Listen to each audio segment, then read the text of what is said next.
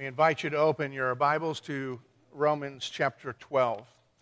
This is the second week in our fall sermon series that I have titled Rhythms and Roots. As I acknowledged last week, I freely and shamelessly ripped off the theme from a bluegrass festival that takes place every year in Southwest Virginia.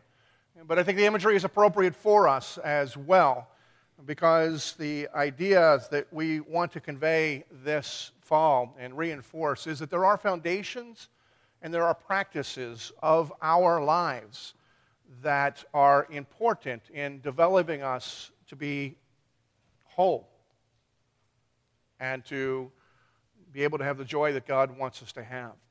Last week, building upon the foundation of the priority of the kingdom of God, where Jesus' words in the Sermon on the Mount, when he declared, "Seek first the kingdom of God and his righteousness," I challenge us to realize that the priority of our life needs to be the kingdom of God, which is the reign of Christ, not only geographical and expanded in terms of mission, but more and more that our lives would be yielded to the direction of Jesus Christ, because only as we are yielding ourselves to the one who has created life and understands how life is supposed to work, is our life going to work. And along with that, Jesus said that we are to be seeking his righteousness, which is different than our righteousness. It's the foundation upon our lives, that we are to be seeking not just to be good, but we are to be seeking to remind ourselves of what it is that God has acted out because of what God knew. And what God knew is that we are broken and in need of help, that cannot help ourselves, and his belief compelled him to act in a way of mercy and grace, sending his Son, who bore our sin and set us free. We are told that continually to ponder upon that, seeking first his righteousness. Our righteousness then becomes a response when we realize how much we have been loved. This week we shift our attention to the first of the rhythms, a rhythm that I'm calling learning, that we find encouraged to us to, or actually that we find instruction of here in Romans 12. So before we come to the text, let's go to the Lord in prayer. Our Father, we do pray that this time that we have committed to hearing your word would become fruitful. For just as a seed goes into the ground, no matter how faithful and diligent the farmer, cannot make it grow, but you are the one who makes growth. Lord, we can pour ourselves into your word and learn and have the seed of your word go into our hearts and minds. But unless your Spirit is at work within us, then it does not grow. But I do pray that this time that we have committed to listening to your word and yielding to your Spirit would bear fruit in our lives as well as through our lives that brings you pleasure and brings us the joy that we so desperately seek.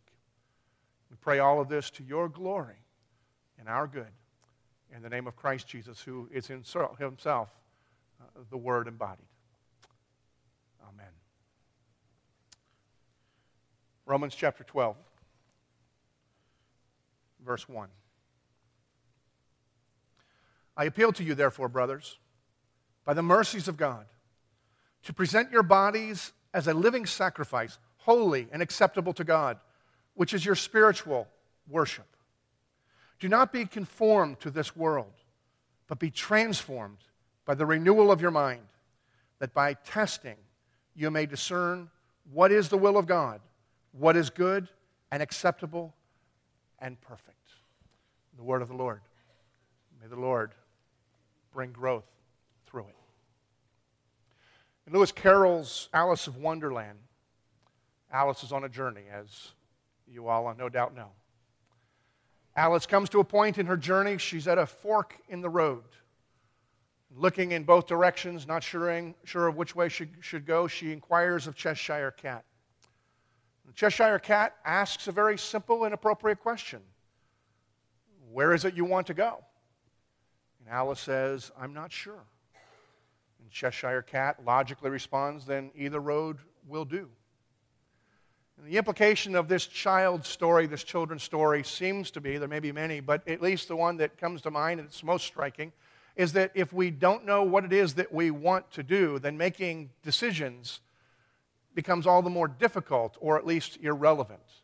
It's not that their decisions don't have implications or consequences regardless of what we make, But the ability to make a wise and informed decision is much more difficult if we don't know where we want to end up, if we don't know what we want to be in the long run. And the reason that's pertinent is because Romans chapter 12, here in these first two verses, we also come to a fork in the road. We also have two paths to which we are called to choose from. In fact, it's a path that we come to each day of our lives. Even in one sense, every moment of our lives, we are called to be asking ourselves, where do I want to go? And then with the understanding of where I want to go, we determine which path is the wisest one for us to take. See, the paths that are laid out here are found in verse 2, and tells us this, that when we come, we have a choice in these paths.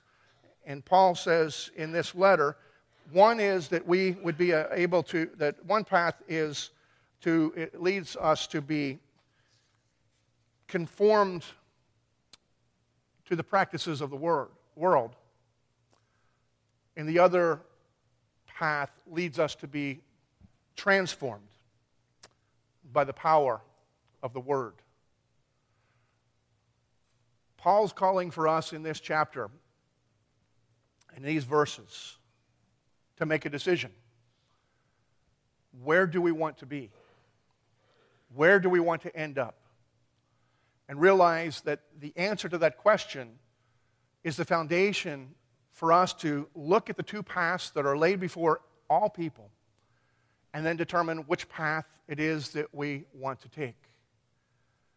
Now, the one path that he's talking about in terms of conform to the world may include some idea of God, religion, faith in some aspects of it, because, let's face it, in this world, throughout the world, almost everywhere, there is a faith component in almost everyone. Even the faithless have a faith component because they put their faith in nothing but themselves, lifting themselves up.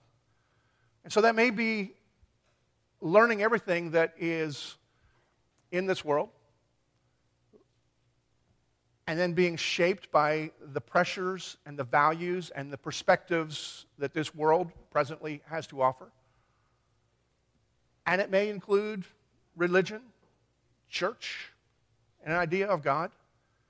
It may lead to a lot of happiness, success, but what it will not lead to is to God, and ultimately into fellowship with God or into heaven. Now, the other path that is laid out here, in one sense, sometimes we look at it as if it is totally excluding all of the other sites that are on the path that shapes from the world. As if we choose this path, it will be barren of any knowledge, intellect, any understanding of the way that this world functions. But as long as we suffer through in ignorance and all things pertaining to this world and just keep our eyes looking to God, then ultimately we'll have fellowship with God and we'll end up in heaven.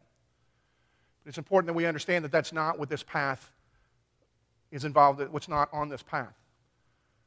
The reality is that the Scriptures teach us over and over, all truth is God's truth. And so on this path is not a rejection of understanding of biology and the sciences and the economy and philosophies of the world. All truth is worthy to study and to consider, but the priority of this truth is rather than to be conformed and to fit into the world so that we can have as much comfort and pleasure as possible to gain in this world, in this life. But the path of this is to realize that God, who created all things, who is himself the embodiment of truth and the expression of all truth and the giver of all truth, calls us on that journey to learn as much as we are able to learn, but realizing that there is nothing that is greater than God and his revelation, and that we would see all the things we learn through the lens of what God has called us to do. Paul says that this is important, this aspect. In verse 1, he tells us that this path is involving giving ourselves to God.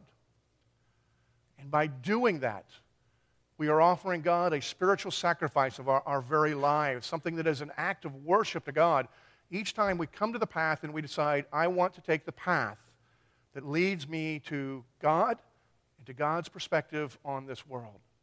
It's important to understand that when we take that path, we are not forsaking any potential of success, knowledge, intellect, understanding of this world. We are simply saying that we are committing ourselves to God as first as our priority and seeing the world as God sees the world. enjoying all of the truths where God has embedded them, and also having the wisdom, seeing things through God's eyes as they are. And it's how people, cultures, the world tends to distort them and elevate them to ultimate things when really they are subordinate things, parts of the whole story. So we're at this fork of the road, and we are asked and compelled to ask ourselves the question, where is it that we want to go? We have two paths before us.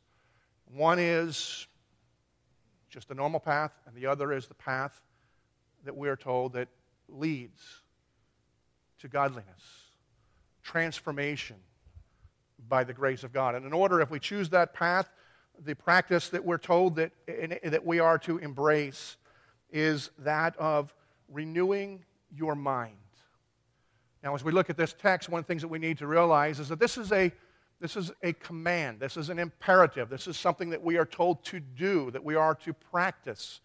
That's the discipline. That is the activity that we engage on if we are to take the path that leads to God. Renewing your mind, in one sense, is just a poetic way of saying learning. Learning is involved on this path, but it's important that we also realize there's more to that. In addition to the fact that there's more to that this path is not the only way of learning, or Christians, for instance, are not the only ones who learn. All people learn. All religions learn. But there is a unique way of learning that Christians themselves are called to, invited to, and empowered to experience. And it's learning through the lens of the gospel, which Paul has in view here in this particular text.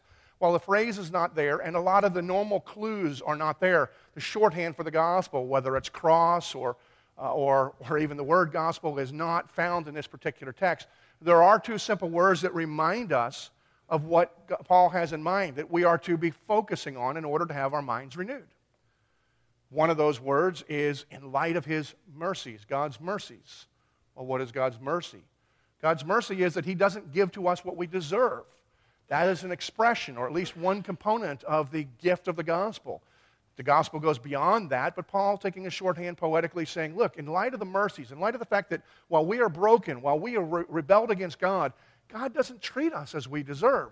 Now, those who have already read chapters 1 through 11 before they get to this point will also realize that there are a lot of things that God gives us. He doesn't just overlook, but he actually gives to us. So there is grace that goes along with the mercies. But Paul's saying in light of God's mercy, he's calling our attention to what God has done and what God hasn't done that he rightfully could have done, which is bring judgment and punishment and discipline upon us, because he poured it out upon Jesus. Chapters 1 through 11 are just full of explaining why that was necessary, why God did what he did, and the benefits for us. And then chapters 12 and moving on forward are just about the practical implications of the faith of the gospel.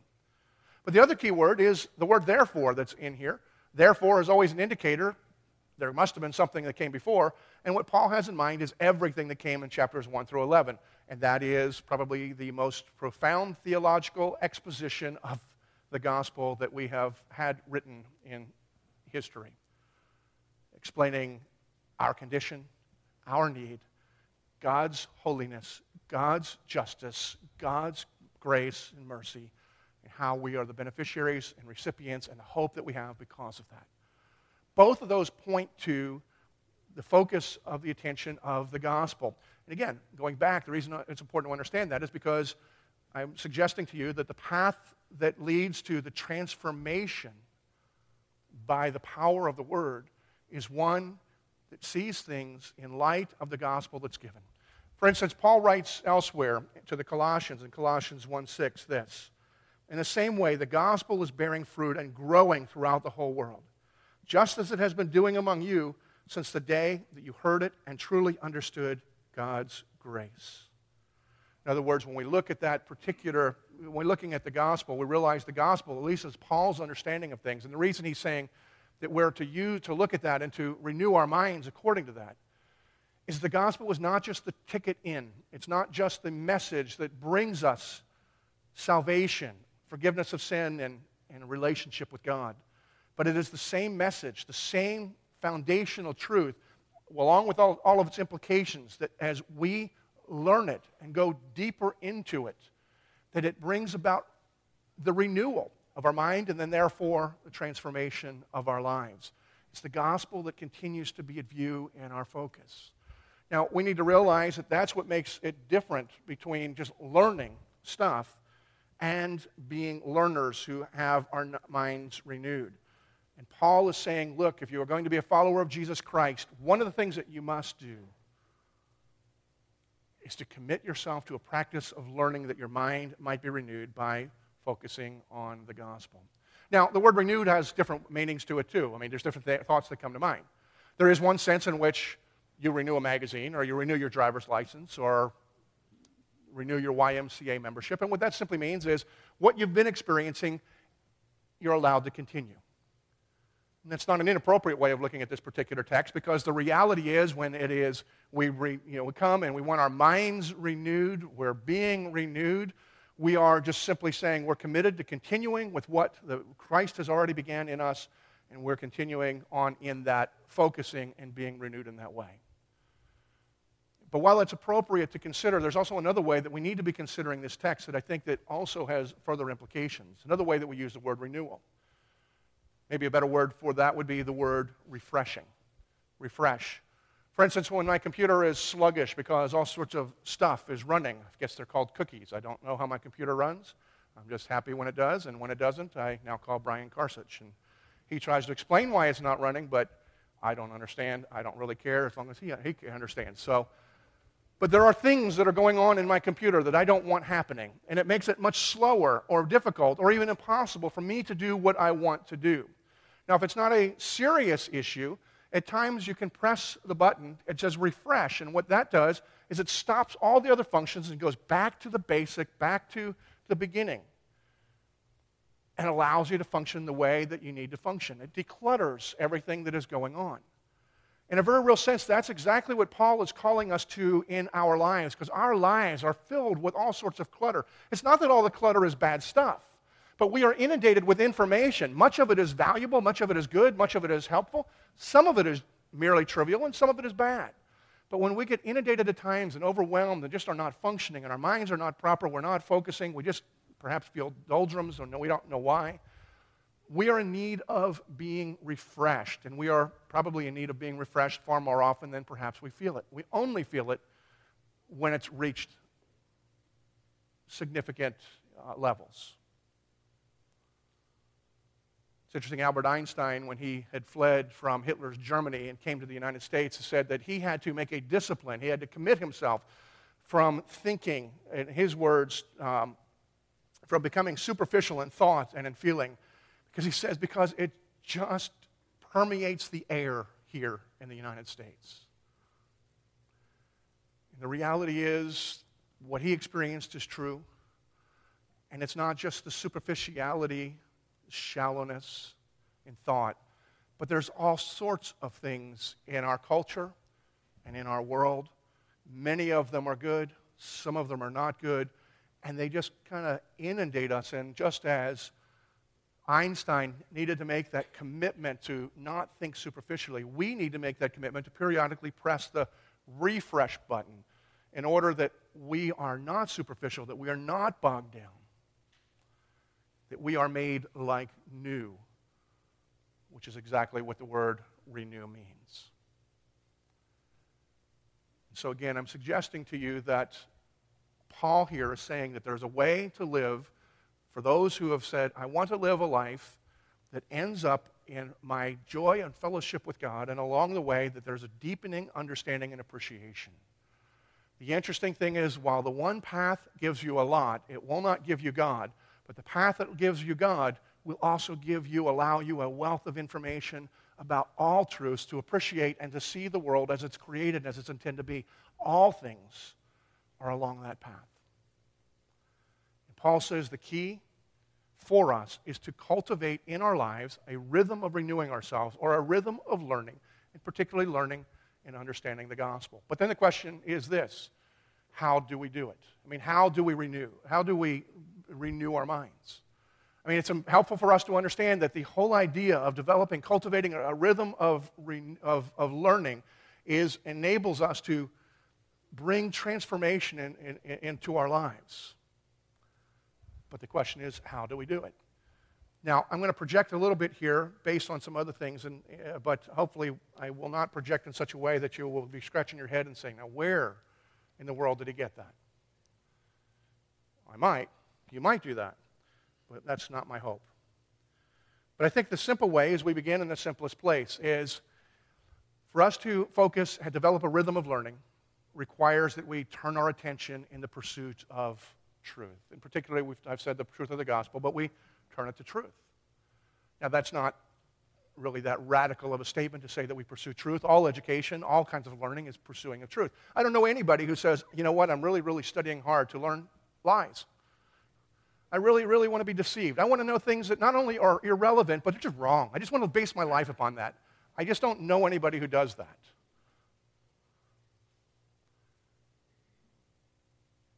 And so to say that we are called to pursue truth as our foundational focus is really not that radical of an idea. But it is important to realize in our culture or in whatever it is that Christianity declares that there is truth. God is truth. Jesus says, I am the way, the truth, and the life. The Scriptures tell us that we who are in Christ are in Him who is truth. So God Himself is truth. God is the giver of truth. We believe, Christianity believes, that there is truth and that God is the ultimate truth, and all other truths are related to God, and their veracity as truth is directly related to how they are connected to God. Now, sometimes in Christian circles, we talk about a culture that doesn't believe in truth anymore, and I think that's somewhat deceiving and distorting. And it's important that we understand that our culture in our world is not saying that there's no truth, but really what has happened is, as I understand it, and it's been explained to me, is its way in the illustration of the kinds of truth that we experience. That we relegate things in terms of truth that are true truths and other things that are relative truths. True truths would be those things, at least according to our culture, science, things that are verifiable, biology, things that are able to experience, some through deep study and philosophical understanding, some simply to be experienced. If I was to say right now, we were standing outside, it's not raining. Other than the smart Alex like I was when I was a teenager who would say it's raining somewhere, we would all agree it's not raining. How do we know? Because there's no water coming out of the sky. And so the scientific truths, things that can be validated, now are considered to be true truths. On the other hand, there are other kinds of truths that we don't debate, but we also don't take particularly seriously. The illustration would that be, what is the best kind of pie? I like a pumpkin pie. Ben might like an apple pie. He's just wrong, right? And so we all have our opinions. And so it would be foolish for me to say, well, Ben, you're just wrong. That's not the best kind of pie. I mean, it is for him. And we recognize that's a truth that he's experiencing. And for me, it'd be something else. Sometimes in music, it would be the same kind of thing. And yet we become a little more dogmatic in this area. Some would say hip-hop is their favorite. Somebody else would say jazz. And somebody else will come along and say opera is the most sophisticated. Therefore, it is the superior kind of music. I guess you can tell I'm not a fan of opera. I can deal with the classical comment that might be superior music, but, it all comes down in one sense to, ultimately, for most people, they just deal with it in a matter of taste. Those who have a claim might be able to give you certain reasons, appealing to scientific aspects as to what makes certain sounds, combinations of sounds and styles to be superior to others, usually dealing with their complexity. But in the end, we all tend to say, you know what? If you like that, that's fine. That's good for you. If you believe that's the best, that's good for you. I believe this. This is what's best for me. And we live just fine on those issues that are not particularly important. What we have found in our culture is a shift that has taken place over the past number of years. And what once was considered to be a true truth, theology, the reality of God's Word, the reality of God, which was considered a science not that long ago, has now been moved from the category of true truth in the minds of many into the relative truth. And that means, okay, if that's true for you, then that's good. The problem is God, who is the source of all truth, and God is the truth, is not to be relegated anywhere. And so he says that those mindset, the idea that would relegate God and God's truth, and the gospel particularly, into the idea, if that works for you, then that's good, but that's not my reality, and so therefore it's not true. In other words, we want to be tolerant, but we don't want to be dogmatic about something. There's been that shift that has moved the reality of God from our culture from one side to the other. And the call that Paul is making is for us to realize that God's claim, God's call in the pursuit of truth is not to relegate God into the personal truth, into the relative truth, but realize that God, who has created all, is the absolute truth, and it's through him and by him that we know all other things. And so we need to be renewing our minds according to the truth. Now, even if we are able to do that, one of the things that we need to understand is once we determine a truth, we all have two options in terms of how we relate to the truth. We can either learn and submit to what is true, or we can ignore or suppress and resist what is true. Those are the only two options. We either embrace it, learn, and submit, which is what shapes us, or we ignore and suppress and resist. Now, it's important to understand that what the gospel tells us is that all of us, by our nature, apart from the gospel, are in the category of ignore and resist at least the truth of the gospel, if not other truths. Paul writes in Romans 1, "The wrath of God is being revealed from heaven against all the godlessness and wickedness of the people, who suppress the truth by their wickedness, since what may be known about God is plain to them because God has made it plain to them.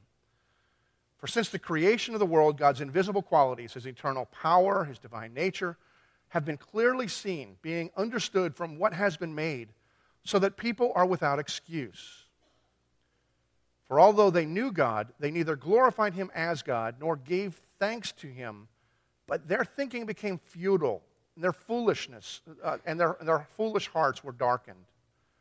Although they claimed to be wise, they became fools, and exchanged the glory of the immortal God for images made to look like mortal human beings, and birds and animals and reptiles." What Paul is, he's laying the foundation of this letter to say, look, we need to understand where we are. And when we find it difficult to embrace what is ultimately true truth, but then has been relegated, it's because we naturally, our nature, everyone we know, the default mode for all of us is to suppress, to ignore the truth of what God has revealed. Paul says, though they knew God, they did not honor God. They became futile in their thinking, and the consequences, their hearts became darkened.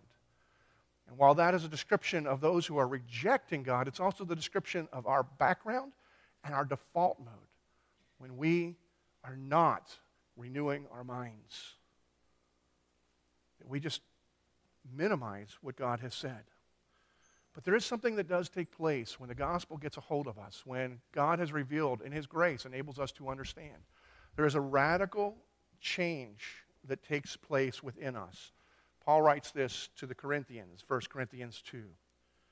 "What we have received is not the spirit of the world, but the Spirit who is from God, so that we may understand what God has freely given us. This is what we speak, not in words taught us by human wisdom, but words taught by the Spirit, explaining spiritual realities with Spirit-taught words. The person without the Spirit does not accept the things that come from the Spirit of God, but considers them foolishness and cannot understand them because they are discerned only through the Spirit. The person with the Spirit makes judgments about all things, but such a person is not subject to merely human judgments. For who has known the mind of the Lord so as to instruct God?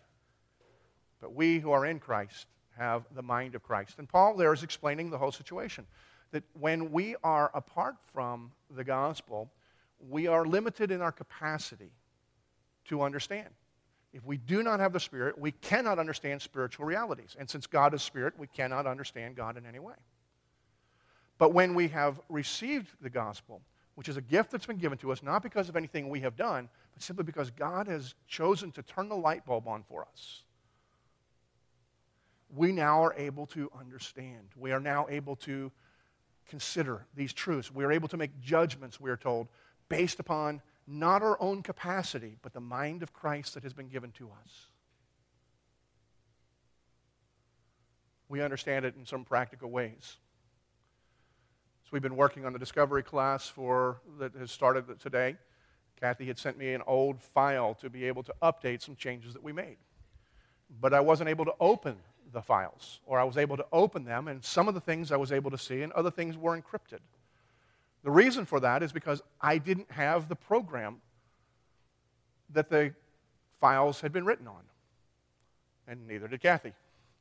In fact, nobody seems to know what the program was in the first place. And so we can only decipher a few things, which is not exhaustive. We are limited in our ability until we figure out what the program is. And since that's not going to happen, we're going to just start all over. Spiritually speaking, what happens there is we begin with an inability to understand spiritual things. Why? Because we're broken. We're not the way we're supposed to make. But when God in His grace gives us the gospel, something radical happens. The key is change, and we're now able to think and to learn in a way that we were unable to before, because we now can see the whole picture, and we can make judgments, and we can change our lives on the basis of all that we are able to see that we were previously unable to see.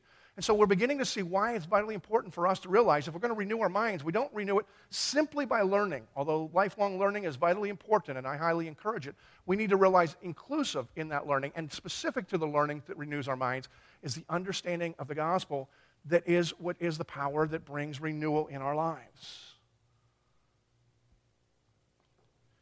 We are reminded that there's a fundamental shift that takes place because of the gospel, because before we were suppressing, and now with the gospel we are able where we were not able before.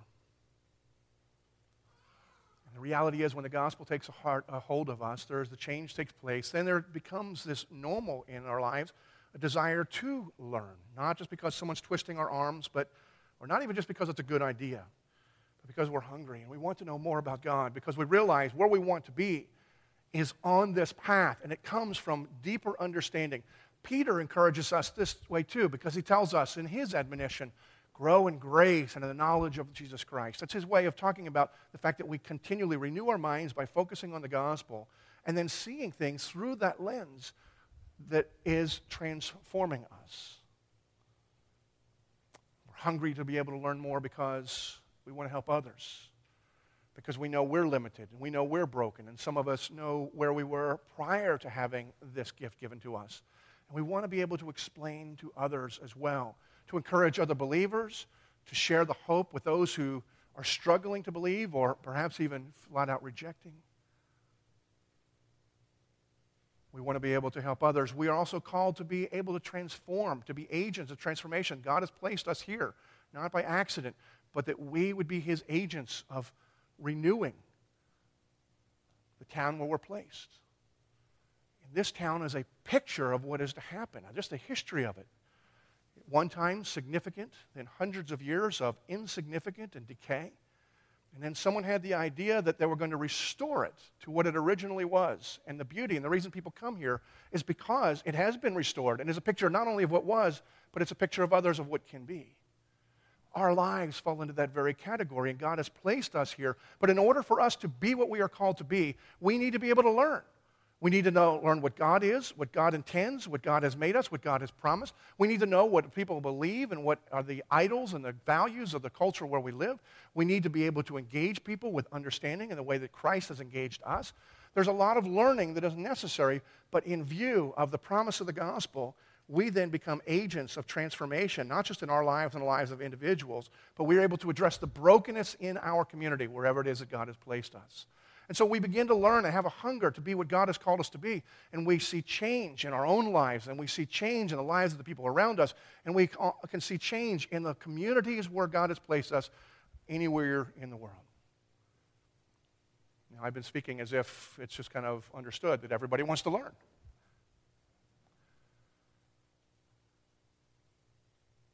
Perhaps you're somebody who is saying, look, I'm fine. And it's not just the Christian stuff, gospel. I don't want to learn anything. I mean, maybe you're like me when I was in college. I heard a comedian that actually must have seen me in college because he was talking about he had studied all night for a test, and he went to breakfast, tried to grab something simple before his test, and a friend came up and said, how are you today? And he said, quiet. Don't ask me anything. Don't tell me anything. I've been studying. I've got all the information packed in my head. If I get one more fact, it's just going to all fall out. I'm going to know nothing. I want to know nothing more. You may have lived your life that way, or perhaps you've just been inundated learning or feel like you're just tired. If that's true, I would say to you it's a very common situation. I don't want you to feel bad, but I do want you to kind of diagnose what's the reason behind that. And we ask ourselves certain questions in order to help us to be freed and to find the joy of learning. One is we ask ourselves, is it a fear of complexity? Why do I know nothing about my car engine? Because I can't understand it. It's just too complex, so I'll leave it to people who are smarter than me. I can gas it, and I can drive to where somebody can fix it. That's all I feel like I need to know. But the reality is people say the same thing about theology. While I'm glad that Dalton will know how to fix my car, and I'm comfortable with that, he can do for my car what I can't do for you. We are only renewed and fixed by God when we engage Him. And we can help and encourage, but we individually must give ourselves to Him. And so we need to ask ourselves, is it just truths about God seem too complex? We begin where we are, and we find ways that we are able to grow. And people connect in different ways. Maybe nobody's taught you about the value. Maybe you've seen the church or been in the church, and you just recognize that evangelical churches do some weird things. And maybe no more than how we treat the Bible in Bible study. See, my impression for a long time, at least based on the way I heard other Christians teaching when I was in college, was this. You read the Bible and get stronger. And the mental image that I had, and I don't think it was just the mental image I had, I think this is what they were saying. The Bible study should be a lot like Popeye squeezing the spinach can, downing it, and then just seeing him bulge out in muscles. And so you come to the Bible study, and you're supposed to, take this Bible in, and now you're strong, ready to take on the world. I wasn't.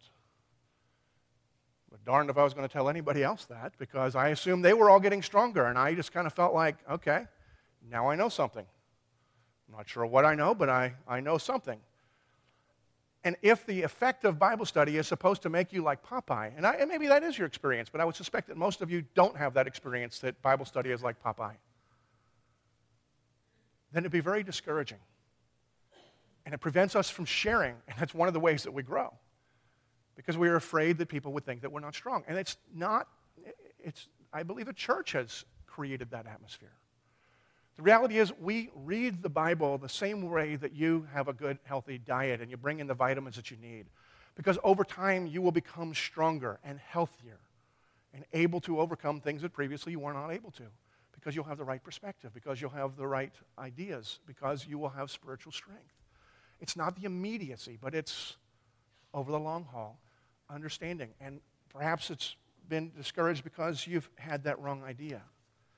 Whatever the issue is, it's important that you understand that we are called to become learners, to develop a rhythm of learning, some perhaps in great volume, some a little bit along the way. But it becomes the rhythm of our life of learning, and particularly learning all the great things, learning to see through the lens of the gospel, which helps us to understand everything else that's on that other path, but in a new way. And I would dare say a true way, in a way that God has intended us to learn. We're called to commit ourselves to regularly learning and renewing our minds by learning and focusing on the gospel. I'm going to finish with just a story. I read not long ago of a man named John Stanford. He's not widely known. He was the superintendent of Seattle Public Schools. And in 1999, John Stanford had succumbed to leukemia. Before he had passed, he had inspired the people of Seattle to believe again in the public schools and the potential that they had, and to believe enough that they would engage it and work to see the improvements so that the schools could be what they were supposed to be. But even in his waning days, and he gave his life and didn't step aside, he continued to labor toward the end of improving the Seattle Public Schools. Even in his waning days, when people who knew him, people who cared about him, would come up and ask, how are you doing, or how are the schools doing, he gave the same response in both circumstances. His response to the question of how he was doing or how the schools were doing, how his life objective was doing, he always said, perfect and improving. Folks, that's us who are in Christ. See, in Jesus Christ, all of Paul writing in chapters 1 through 11 reminds us we have been declared perfect despite the fact that we have a lot of room for improvement. But the righteousness of Christ is counted as ours. That's the promise of the gospel. We are perfect. And yet the power of the gospel doesn't leave us where we are. Through the renewing of our mind, through the discipline of learning, the rhythm of learning, the renewing of our mind, we go from perfect to perfect and improving, because we become more and more like the perfection that we have been declared. That is the promise and the reality of those who are called to Christ and who live with a rhythm of learning, and particularly the renewing of the mind, with a deepening understanding of God's Word with the lens of the gospel. Father, we do pray that you would help us to understand the beauty and the glory of the truth that you have given, that we would not just be a people who labor and do our chores and our due diligence, but that we would hunger and then hunger more as if we are a people who are given a treat to delight in. For that is what your word and your gospel is. But Lord, we do pray that you would help us as well, because in our weakness, in our brokenness, in our busyness, the idea of doing one more thing can be daunting. And so I pray that you would help us to realize not only the priority and the benefits, but the joy that is ours through the renewing of our minds according to your word. Help us to realize that it is not a matter of compromise, and it's not even necessarily a matter of sacrificing of our intellect or our knowledge, but it is to learn and to be renewed, to see things as you created them to be, how they really are. Through this, Lord, strengthen us and use us. I pray in Christ.